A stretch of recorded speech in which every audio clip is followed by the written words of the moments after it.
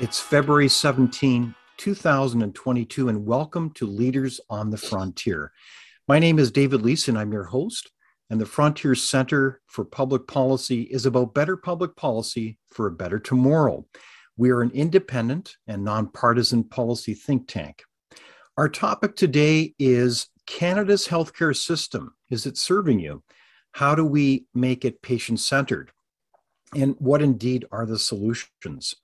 But what you ask, don't we have a great healthcare system? Well, that's the question. And sadly, despite having great people in that healthcare system, the facts do not suggest that at all. Consistently, Canada's healthcare system is ranked at the bottom of all international rankings in the OECD countries, and we are the second most expensive in the world.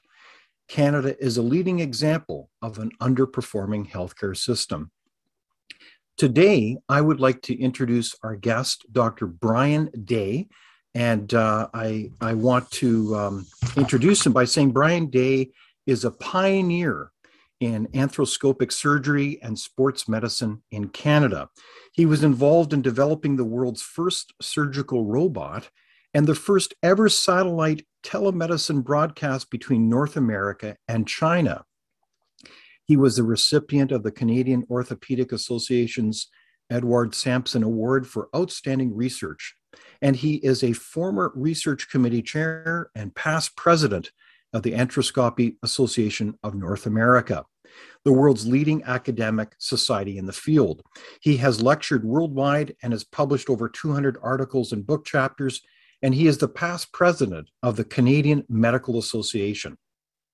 And despite the deterioration of our healthcare system, Dr. Day is an optimistic physician who has been a clarion voice for change. And in particular, he is the founder of the Cambie Surgery Clinic, which is involved in court actions in British Columbia to overturn the ban on private healthcare services. A warm welcome to you, Dr. Day.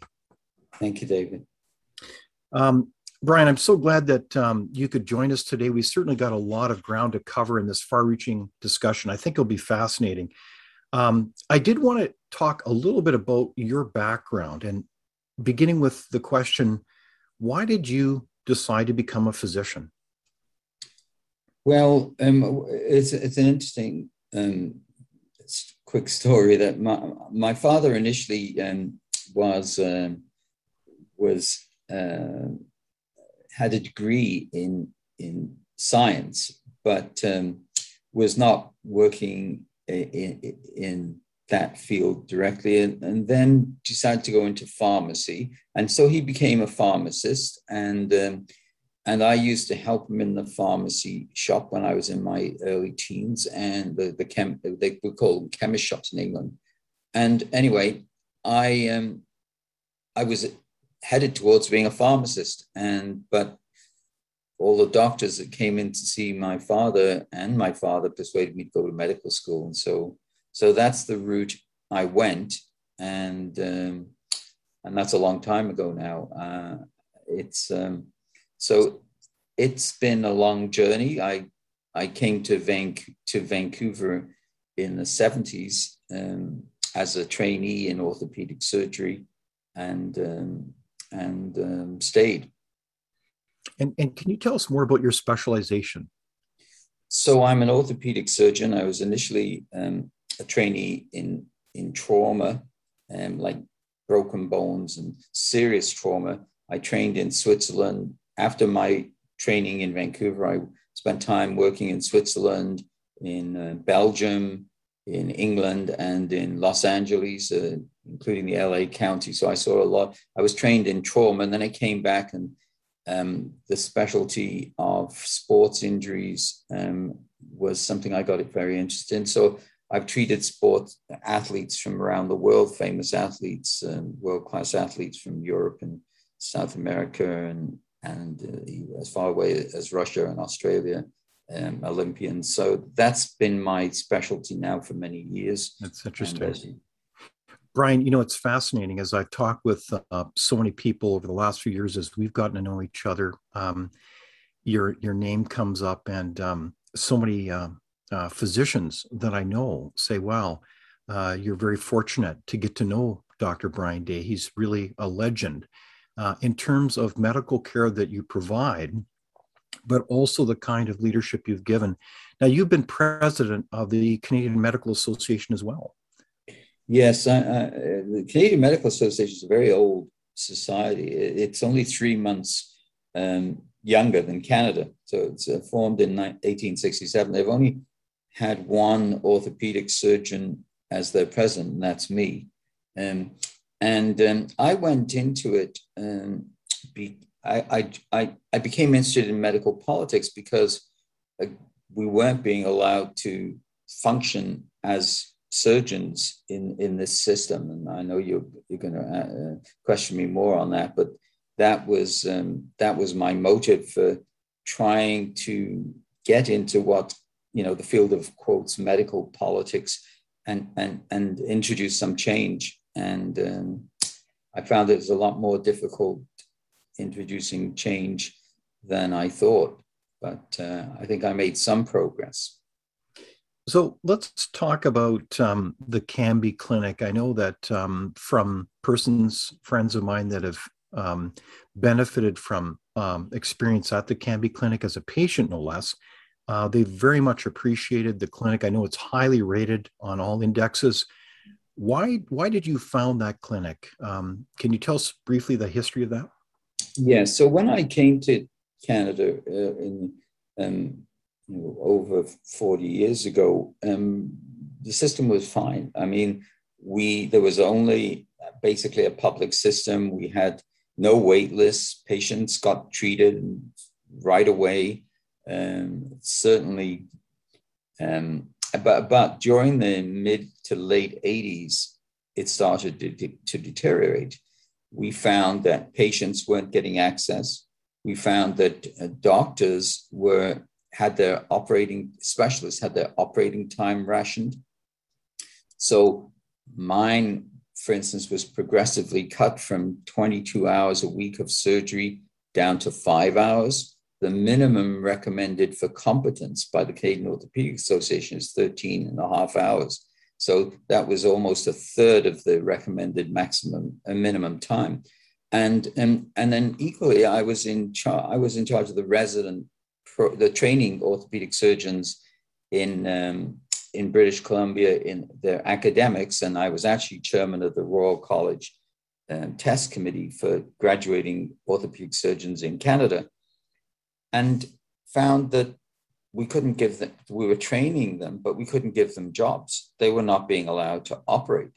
And so by the time it got to the late 80s, early 90s, we decided we were going to do something about this. And if the government wouldn't let us take our patients to their hospitals, we would build our own hospital. And basically that's what we did.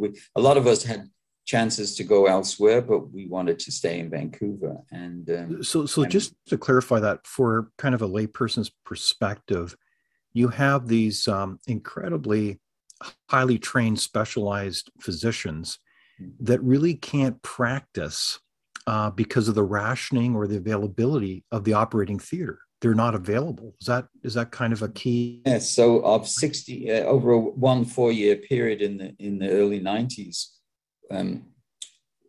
5-year period of 16 trained orthopedic surgeons that we had trained at UBC alone, only 5 could get a job. The others had to leave for the United States. And so to give, I have a sample of an operating room slate in actually a few months before we opened our surgical facility in 1996, and in a full week of 20 operating room day sessions, 13 were completely closed, and of the 7 that were open, 5 of them closed. Were only open till 3 p.m. This was all based on rationing, because what was happening is governments were beginning to find that they couldn't afford to keep the promise of treating patients when they needed the treatment. And so patients were not getting access to healthcare. The way they did it was by rationing access to operating rooms, rationing access to doctors and nurses. So it seems like there's this almost kind of a bizarre scenario that maybe many people are not aware of, where you have the rationing on one hand of the service provider because they can't get the operating theater. On the other hand, you have waiting lists, people who are waiting years, many in chronic pain, trying to get that service. And so there's a complete mismatch of resources. Well, yes, and literally, patients were suffering, not only suffering, dying on wait lists, and that was something that was. It all relates to the fact that we had a system with capped funding. I mean, hospitals were given what we call a global budget to operate each year. And that budget, when it started to run out, the only solution was to stop treating patients. And that's the case today, that one of the biggest problems is that hospitals are not capable of fulfilling their promise to treat patients in an accessible period of time, in a reasonable access, with reasonable access. And, wow. and that's the problem. And meanwhile, today, for instance, we have over 200 young orthopedic surgeons in Canada, fully trained, who cannot get any operating time, even though the biggest wait lists are in orthopedics. And that's just orthopedics. Wow. The same applies to other specialties. So this is probably a shock to many people's ears. Now you're an insider of sorts within the system. You have enormous experience and perspective. And it's been interesting as I've talked with you, Dr. Day, that you've made the observation in essence that our system, and I think people would be shocked to hear this, you describe as a Soviet-style system. What do you mean by that? Well, actually, I use the analogy in relation to the fact that we now have laws in Canada whereby non-residents and so individuals from other provinces and other countries have rights within your province that you live in that are denied to you. And you know, the reference to Soviet was the fact that in the days of the Soviet Union, there used to be shops in Moscow, for example, where only visitors could go. You were not allowed in if you were a Moscow resident, if you were a Soviet citizen. And so that's the analogy. And but it's far from, one of the things I do like to point out is this is not, I'm not really calling our system communist, because communist countries do not have laws like ours that outlaw choice and outlaw private options. Sorry, can you repeat that again? Yeah, so there are 5 communist countries now, that Cuba, China, Laos, Vietnam, North Korea, and none of them outlaw private health insurance in the way that Canada does. Wow. So we have this bizarre situation, is that we have more restrictions on freedom of choice than some of these authoritarian countries around the world have, and that should be a wake-up call for Canadians, that the government has the government's basically taken the position that if you're on a wait list and you're exceeding the maximum safe time, it's their job to decide whether you can go out and get treated. Wow. So that puts enormous power in the hands of the so-called medical bureaucracy. Well, it's in the hands of the government. It's not in the hands of the medical bureaucracy, because physicians don't have a say. And to be fair to bureaucrats, I don't, we all hit on bureaucrats, and Canada does have a big problem with an excess of bureaucrats.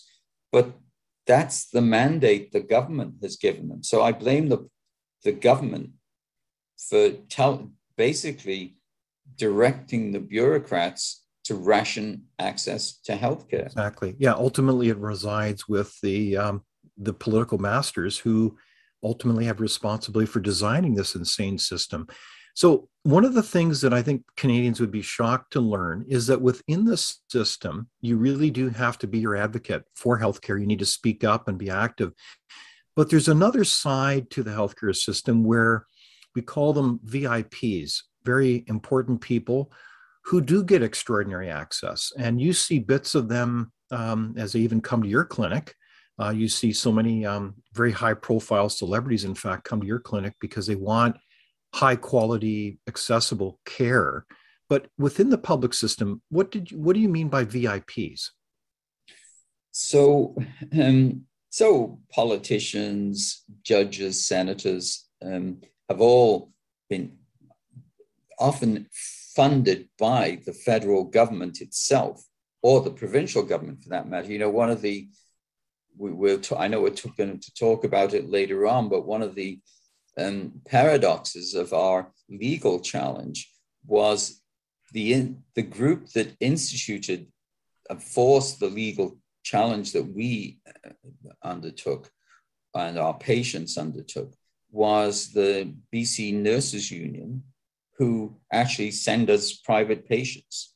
The defendant in the lawsuit is officially the Attorney General of British Columbia office. They actually send us private patients. The federal government was involved on the side of with the British Columbia government in this legal challenge, and they send us patients. And as anyone knows who reads the newspapers, politicians of all political stripes have gone and accessed healthcare independently, and often in the United States or elsewhere, or else they do what happened in Ottawa sometimes, which is, you know, I gave a talk to the Ottawa editorial board of the Ottawa Citizen, and they used to have a little box in the top right-hand corner of the registration form when you went to the hospital, which had VIP. You had to tick whether the individual was a VIP, which of course makes a mockery that we have an equal system. Wow. So just to clarify, you're saying that in some of the hospitals, there's actually a form so that as those patients come in, they're identified for having is a better service.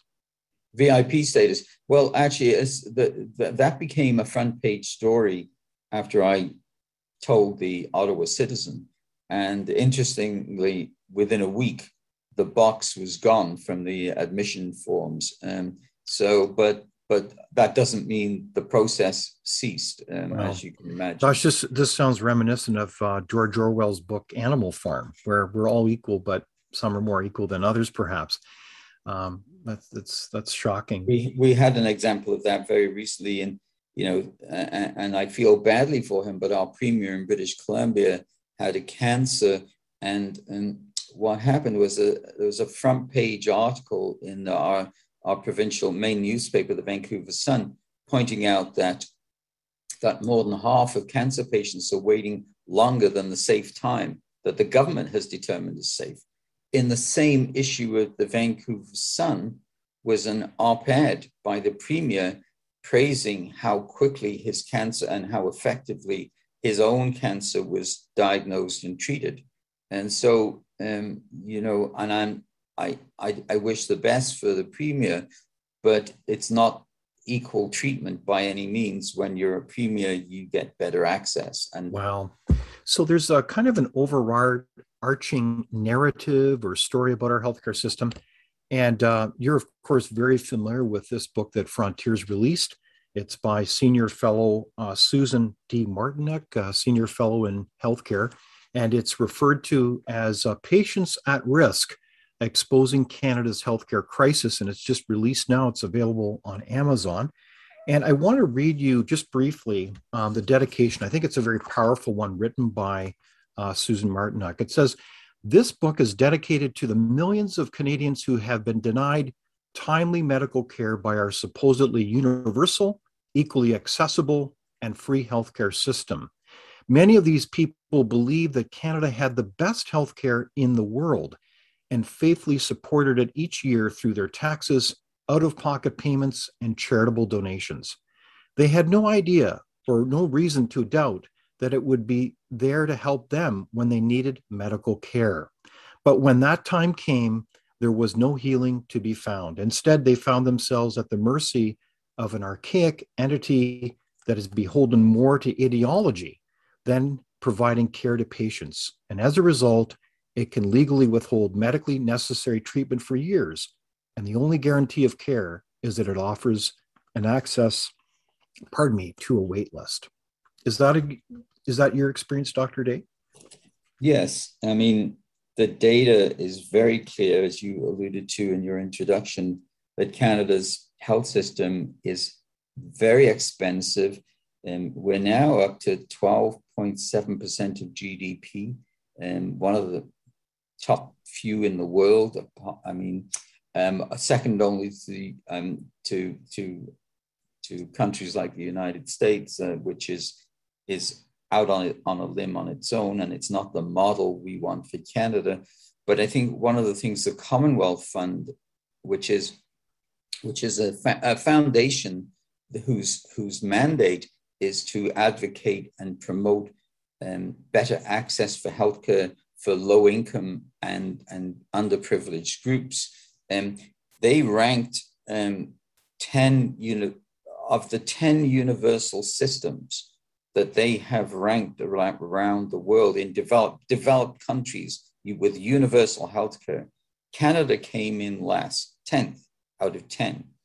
And despite the fact that we're one of the most expensive in the world, despite the fact that we have this myth that is widely held that we have a wonderful system, they have no political axe to grind. They ranked us last, and interestingly, at the bottom in criteria such as equity, which means.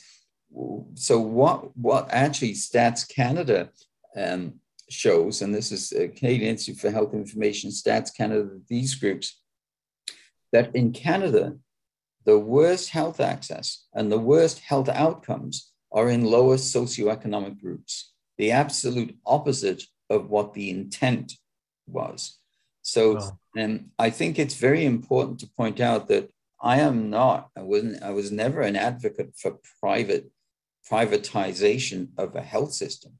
I just believe that that the monopoly that we have, which is unique in the world, and opposing witnesses in our legal challenge pointed out that no country in the world outlaws an option from and forces you into a state-run monopoly in healthcare. No other country.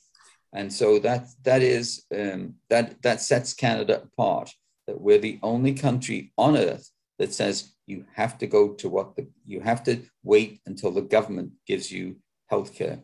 And so what happens is the wealthy, by the way, the wealthy have never suffered under any, and this applies throughout the world. The wealthy don't suffer, and the wealthy Canadians don't suffer. They just go down to the United States. So our fight, if you like, 70% of Canadians have what we call extended health insurance, which covers dentistry and pharmaceuticals, drugs, physiotherapy, things that should be covered and are covered under most other countries' universal health system. But we think that type of insurance should be legal to expand it to cover what the government is not offering in its current system, which is timely access to care for patients. So this is very intriguing to me, because the facts are that our system is so poorly rated, and yet so much of the narrative that we're talking about today, based on those facts and the stories of so many Canadians that have suffered under the healthcare system, the larger narrative, it would be a shock to Canadians that their system is ranked so low. And I'm fascinated that parties who want this backwards system to kind of continue have been very effective at limiting the debate, blocking any discussion, even vilifying people such as Dr. Brian Day. And I know you can tell all kinds of stories about that. I mean, they even declare people as un-Canadian to dare question about how do we fundamentally improve this system. It's utterly absurd. So why is this? What's going on that would limit this kind of discussion to that degree? So the reason it's been able to succeed is that at any one time, only a million or two Canadians are waiting for healthcare. That sounds funny to say only a million or two, but that's still relative to the population. Not that many. It's a few percent, in other words, and or several percent, and that means until you need healthcare or your loved one needs healthcare, the theory of accessible free healthcare sounds good, but what happens is people get a wake-up call when they need it because it's not there, and one of the points I make is that there's no reason why you can't have a little bit of competition. I mean, countries like Sweden, Denmark, England, New Zealand, Holland, these are not right-wing radical countries. Mm-hmm. They all allow an option of private insurance. And what that does, it's a yardstick by which the government system can be measured and monitored and compared.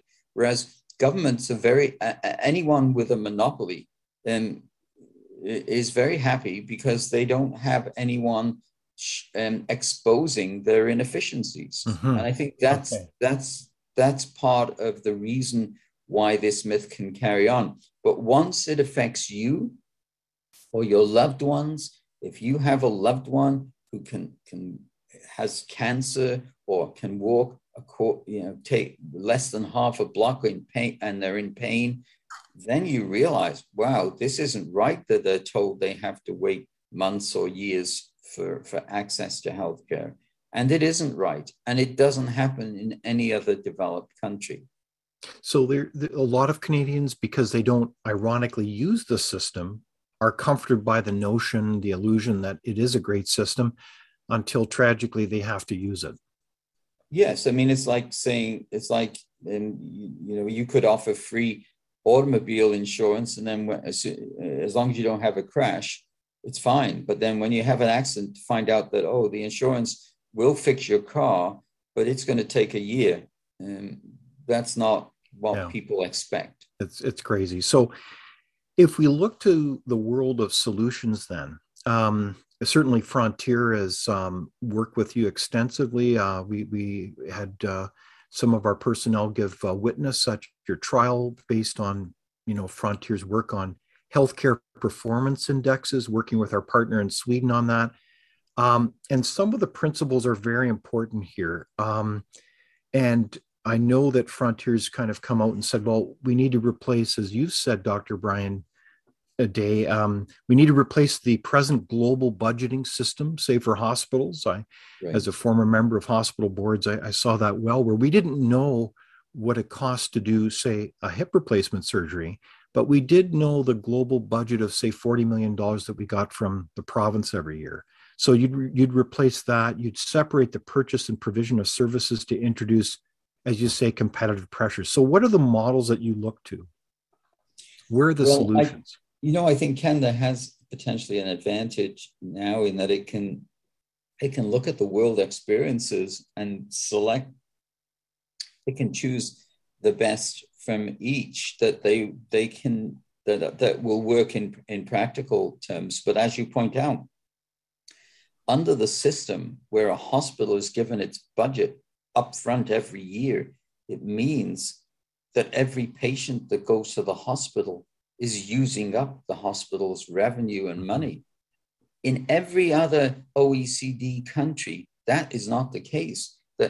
That when in England, for example, whose NHS system was what, and together with New Zealand, those two were something that we modeled our system on.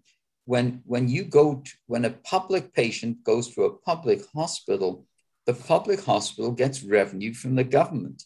So those hospitals want patients. In Canada, the hospitals look upon patients as a cost item, and patients are using up the hospital's revenue. So as a chief financial officer of a hospital, if they're going close to the under budget, the first thing they do is cut back on treating patients. In those other countries, in other OECD countries, the exact opposite. If you're low on revenue, low on money or budget, you want to treat more patients. It's a bizarre system of funding that is, and Canada's the only country in the developed world that uses this funding system as its primary, almost exclusively. So you're saying that we should really fund based on quality results, not in some global. Well, I think that's one thing, not necessarily quality, but at least because that's another step that needs to happen. We need to have proper audits on physicians, hospitals, performances, outcomes, because the lower performing hospitals need to be identified, and once they're identified, they will perform better, or else they'll be closed. But I think that we need to make patients a value item when they go to a hospital, not a cost item. Exactly. And in the meantime, this kind of terrible design, this backwards system that's called Canada's healthcare system, really is hurting a lot of people. And I'm sure you have I know you have untold stories of how this is really hurting people.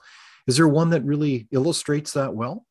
Well, I think, we maybe talk about it a little bit more, but that in our trial, we found that in one single health region, Fraser Health, which is just one region in British Columbia, in 1 year, 308 patients died on the wait list without being treated. And sorry, can you repeat that again?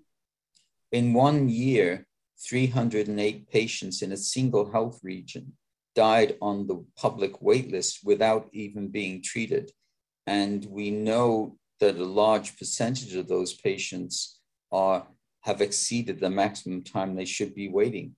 And it was the Supreme Court of Canada in 2005. And this is not a right-wing court by any means, who came out and said that Canadians are suffering and dying on wait lists. That was one of the statements from the Chief Justice when the Quebec Chaoli decision came down. Wow. Well, it's so sad to hear that. So people are not just suffering, they are dying. And that's pre-COVID. That was pre-COVID. Well, the COVID factor is COVID has probably, according to Mohit Bhandari, is a professor at McMaster, has probably in 2020, he came out with a modeling study that COVID would increase wait times between 4 and 7 times. A year later, he revisited it, or their group revisited it, and said they think that's an understatement. No, the impacts of COVID-19 right across our society, and in particular on our healthcare system, are really profound, aren't they? Will that be potentially a breaking point for our system? We look at the demographics of Canadian society are well known, an aging population. We have the second most expensive healthcare system in the world. We know that inflation is well underway and accelerating. We see our deficits and debts. And obviously, I don't want to be too gloomy, but this is a train wreck. And then meanwhile, no one is talking or wanting to talk at the political level about the desperate need to reform our healthcare system. What's going to break this? Well, I think it was broken pre-COVID, so COVID is just That's right. Yes. So I think that's why, as I said, we politicians seem to be afraid of this. You know, some people call it the third rail, the electric rail of political politics. But I think that unfortunately, it's going to have to be the courts that sort this out, and we know that that patients' human rights are being compromised here. That you cannot do. Our position is to basically a trial is you cannot promise healthcare in a timely manner, then fail to deliver it, and then outlaw any choice or option for the patient. You know, one of the paradoxes of our legal system is the exempted groups that you were talking about earlier include politicians because if they're federal employees and they or if they're from other provinces and prisoners. You know, one of the bizarre things. So can you clarify that? How are those politicians and federal employees exempted? So federal employees are covered by federal funds, and they are able to access. So we're talking about judges and federal politicians. They, you know, these are in the public domain. Some of these stories of how Jean Chrétien went in and, you know, an armed forces jet to the States to get private healthcare. That's not a confidential thing, but we happen to know multiple politicians have done likewise, or at least even within Canada. Or that's if they can't jump the queue as a VIP. So, but we know that there are ways and means that people of influence jump the queue.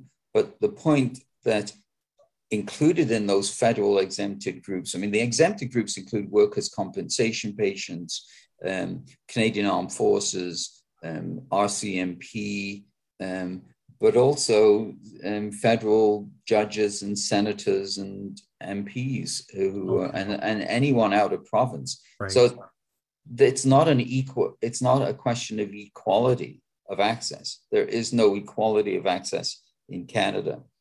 And this is in contrast to, say, someone like myself who enters the healthcare system through the provincially funded system that is highly rationed, and most likely you'll end up on a waiting list. Yes, and it's a system that I think Canadians need to understand is unique in the world. It's unique. Yeah. No other country has such a system. So we truly are a policy outlier when it comes to healthcare. Yeah, unique on the planet. Okay. So can you just clarify more about the lawsuit that's happening now? Yes. Why is that happening? What do you hope to get out of this? And we're waiting for a decision now at one level. Yes, we had a decision at the lower court, and that was a decision that didn't shock us because we sensed from day one. This was a trial that went into its fourth year. We had a judge, Justice John Steeves, who had a great difficulty in understanding some of the concepts. He had difficulty with lots of issues. On the first day or so of the trial, he announced he wanted to disclose that he'd had surgery at our clinic, private clinic, which he had not. So we thought there's something strange, but it was very obvious to us from day one that he had an ideological opposition to, even though he'd been treated at a private clinic himself, it wasn't ours. His was government funded, as we alluded to earlier. The government is exempt from these rules. but he made many, many errors, and he came out after a trial that went into its fourth year with an 880-page decision against us. But some of his conclusions were completely strange. I mean, he made just I think listeners and laypersons can understand this, how ridiculous this statement was, that if you wait longer than 6 months for surgery, every month you wait beyond that 6 months, you get 8% better. This was a bizarre ruling. He ruled the evidence, which he didn't understand, was that you get 8% worse, but that's what he came out with a statement that our nurses at our private clinic bill the provincial medical plan, the government plan, which he got from nowhere. I mean, that was a bizarre statement, and we didn't understand it. The sad thing is, this has now gone to the Court of Appeal. It went to the BC Court of Appeal last June, and basically at this Court of Appeal, they mostly look, or the most concerned to them are legal errors, and we believe he made many legal errors, which are more. So we're hopeful, but the trouble is, the appeal court in the provincial appeal court, like the BC appeal court, is constrained by the findings of fact of the trial judge because they don't hear the evidence. And he made many errors in findings of fact. He made many legal errors and errors. So we are confident that eventually this decision will be overturned, because essentially what we were saying is this has already been to the Supreme Court of Canada in the Chowley decision. And we were basically saying, should citizens outside of Quebec have the same rights, same human rights that the Supreme Court of Canada granted to citizens of Quebec? And if not, then we truly do have a two-tier system in Canada. And can you remind us, the decision in Quebec the Supreme Court allowed people to access private clinics in Quebec? Private insurance, yes. And so one of the other things which we didn't talk about, but as a result of that decision also in Quebec, they have introduced what are called care guarantees, which is another thing that we have advocated for, which is that if you are waiting beyond a certain timeline that the evidence shows there's potential risk of harm, then the government should be required to guarantee you treatment. And that means even if they have to send you to another province, a private clinic, or even to the United States, they should have a guaranteed maximum that they can keep you waiting. So what I think I've been astounded at how vociferous the provincial government, in this case in British Columbia, and in many respects the federal government, have worked together as a team to pursue this lawsuit. And do we have any idea what kind of money they're spending? This has been going on now for years. It's incredible, the commitment and courage that people have had to support you in this lawsuit. It's quite an extraordinary story. Well, do you have any sense of what kind of money has been spent on the other side? We actually went and tried to get a freedom of information request to get that data, because the government has spent, we think, maybe 70 million. We have no idea, but we went under freedom of information request to get that information because we felt the taxpayers of the province, of the country, should be allowed to know how much the government is spending fighting against British Columbians and actually others having access to the same rights under the charter that the Supreme Court gave to Quebecers. And we were denied that figure, but that's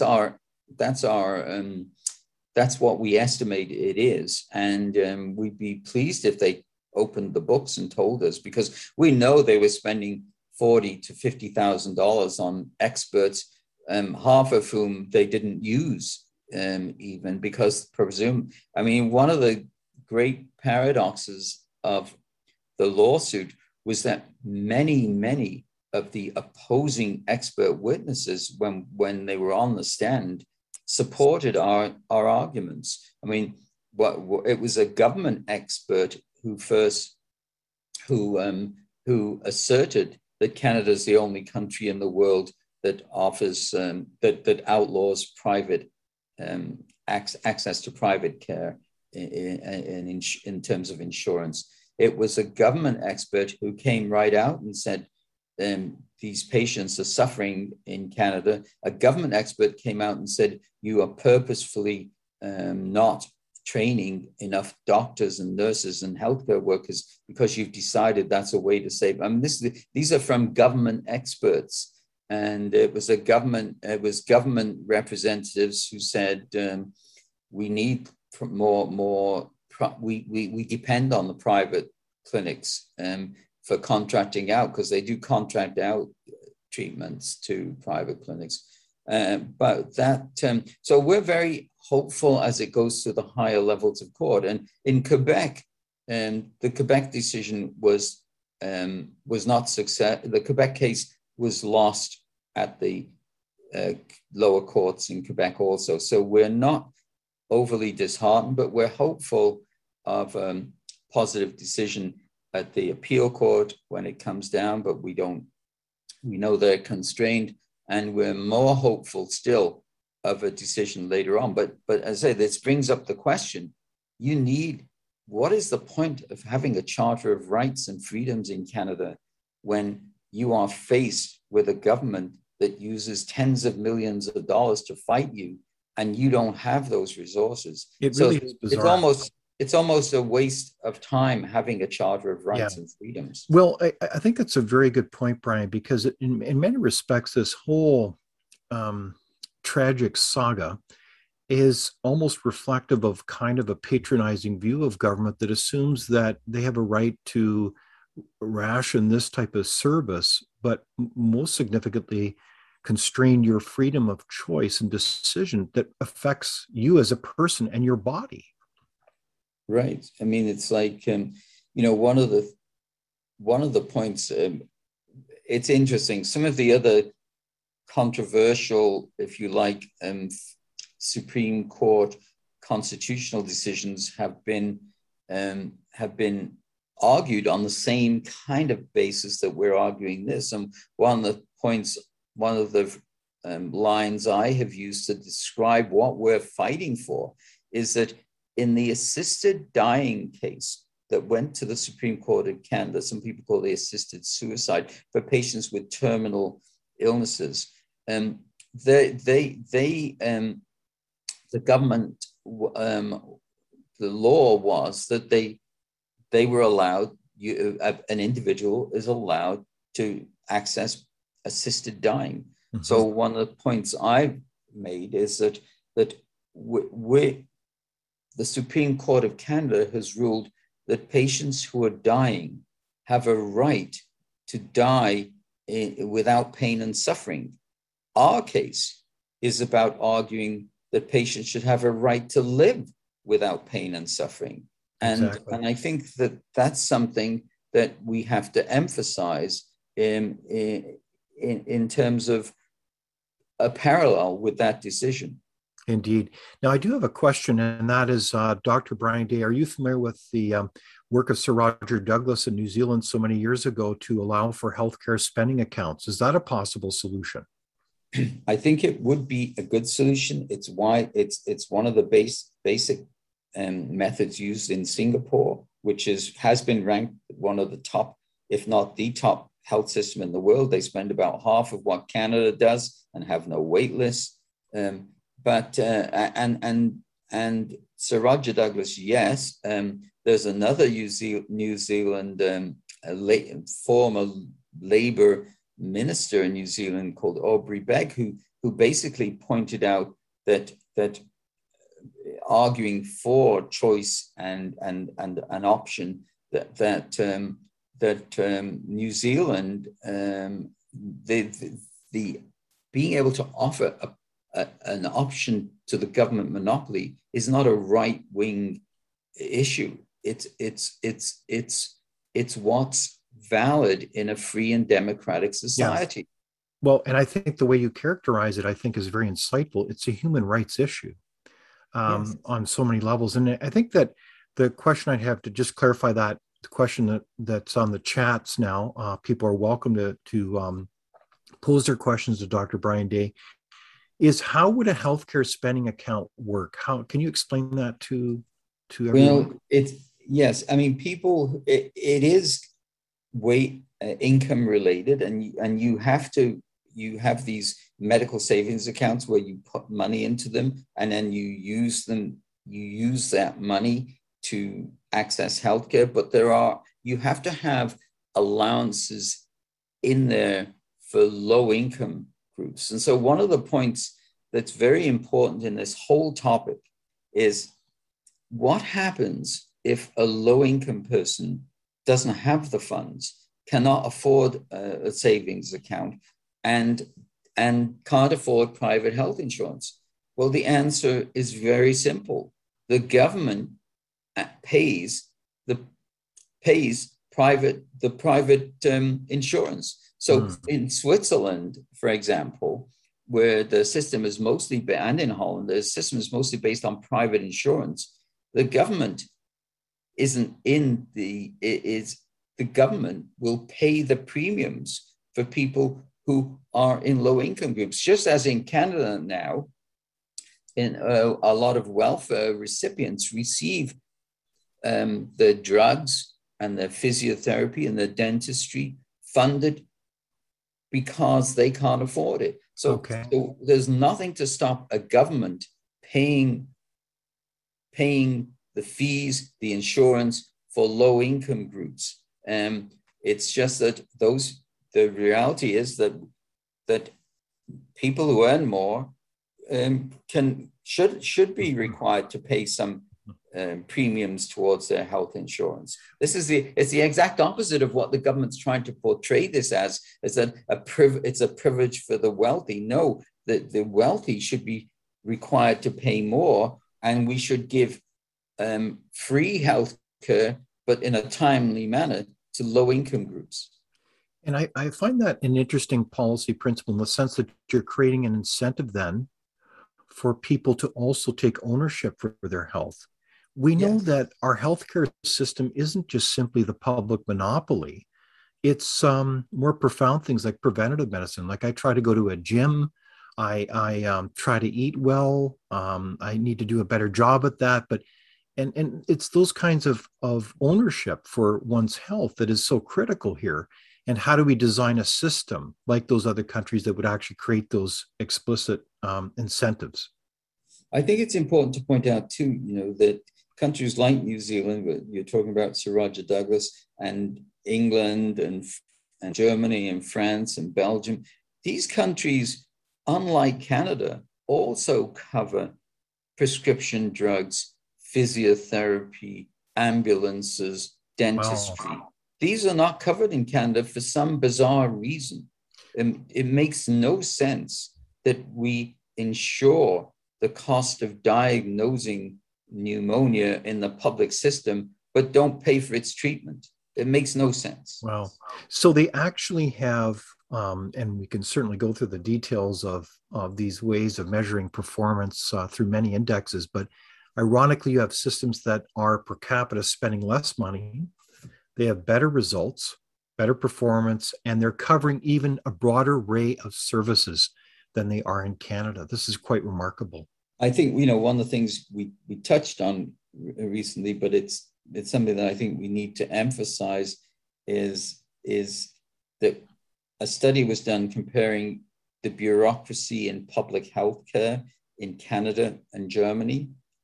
And one of the facts that came out was that for every public health bureaucrat that Germany has, Canada has 11. Wow. And that shouldn't surprise us. We have 14 ministries of health. Each has a minister and a deputy minister and associate deputies, so on down the line. 14 ministries. A country like France with double the population has one. Guess where the money goes in our system?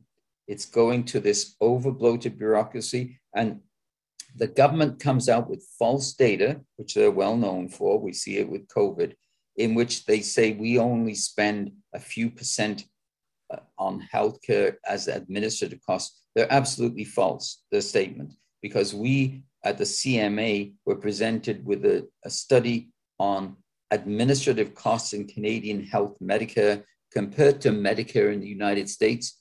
And it was 7 to 8% of total costs in the United States, 16 to 18% on administrative costs in Canada. The figures that the government gives us are false. And the part of the reasons they do not include any nurse or doctor who is an administrator is counted as in their funding system is counted as medical, not administrative. They don't count capital costs and buildings and equipment replacements. So we're getting fudge data from the government on administrative costs. And those figures of 11 to 1 public health bureaucrats should make the public cringe. Wow. It's really quite an incredible story, Dr. Day. I do have one final question as we look to wrap things up, and that would be, what should we as Canadians do about this? How can we improve and even heighten the level of awareness and discussion and the need to move and change our system for the better? What would your advice be? Well, I think the public has been pretty well kept out of decision making here. We know from polls that 80% of the public, between 76 and 80% of the public, want change. In Chiauli, the majority of the public in nationally and in Quebec supported the Chiauli decision, and so it's a question that the government hasn't done what the public want on healthcare, because most people understand that change has to happen. At least once you get to once you are in need of healthcare, you realize that it's not there for you.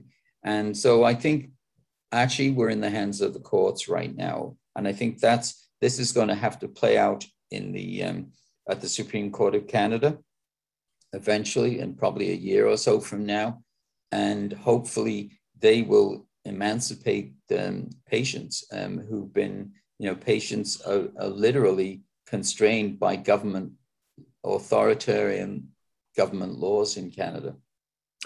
Well, we certainly wish you all the best, Dr. Brian Day, and we certainly invite everyone to speak up appropriately with their elected representatives. Otherwise, no one will hear them. But Brian, you have been a friend and a friend of Frontier, and indeed, you're one of our nation's leading voices for a healthcare system that is indeed patient-centered. And so bravo on you for helping to lead and being a courageous voice in your leadership. Thanks, David. So thank you, everyone, for joining us here on the Frontier. I encourage you to keep involved with Frontier. We welcome your feedback and comments.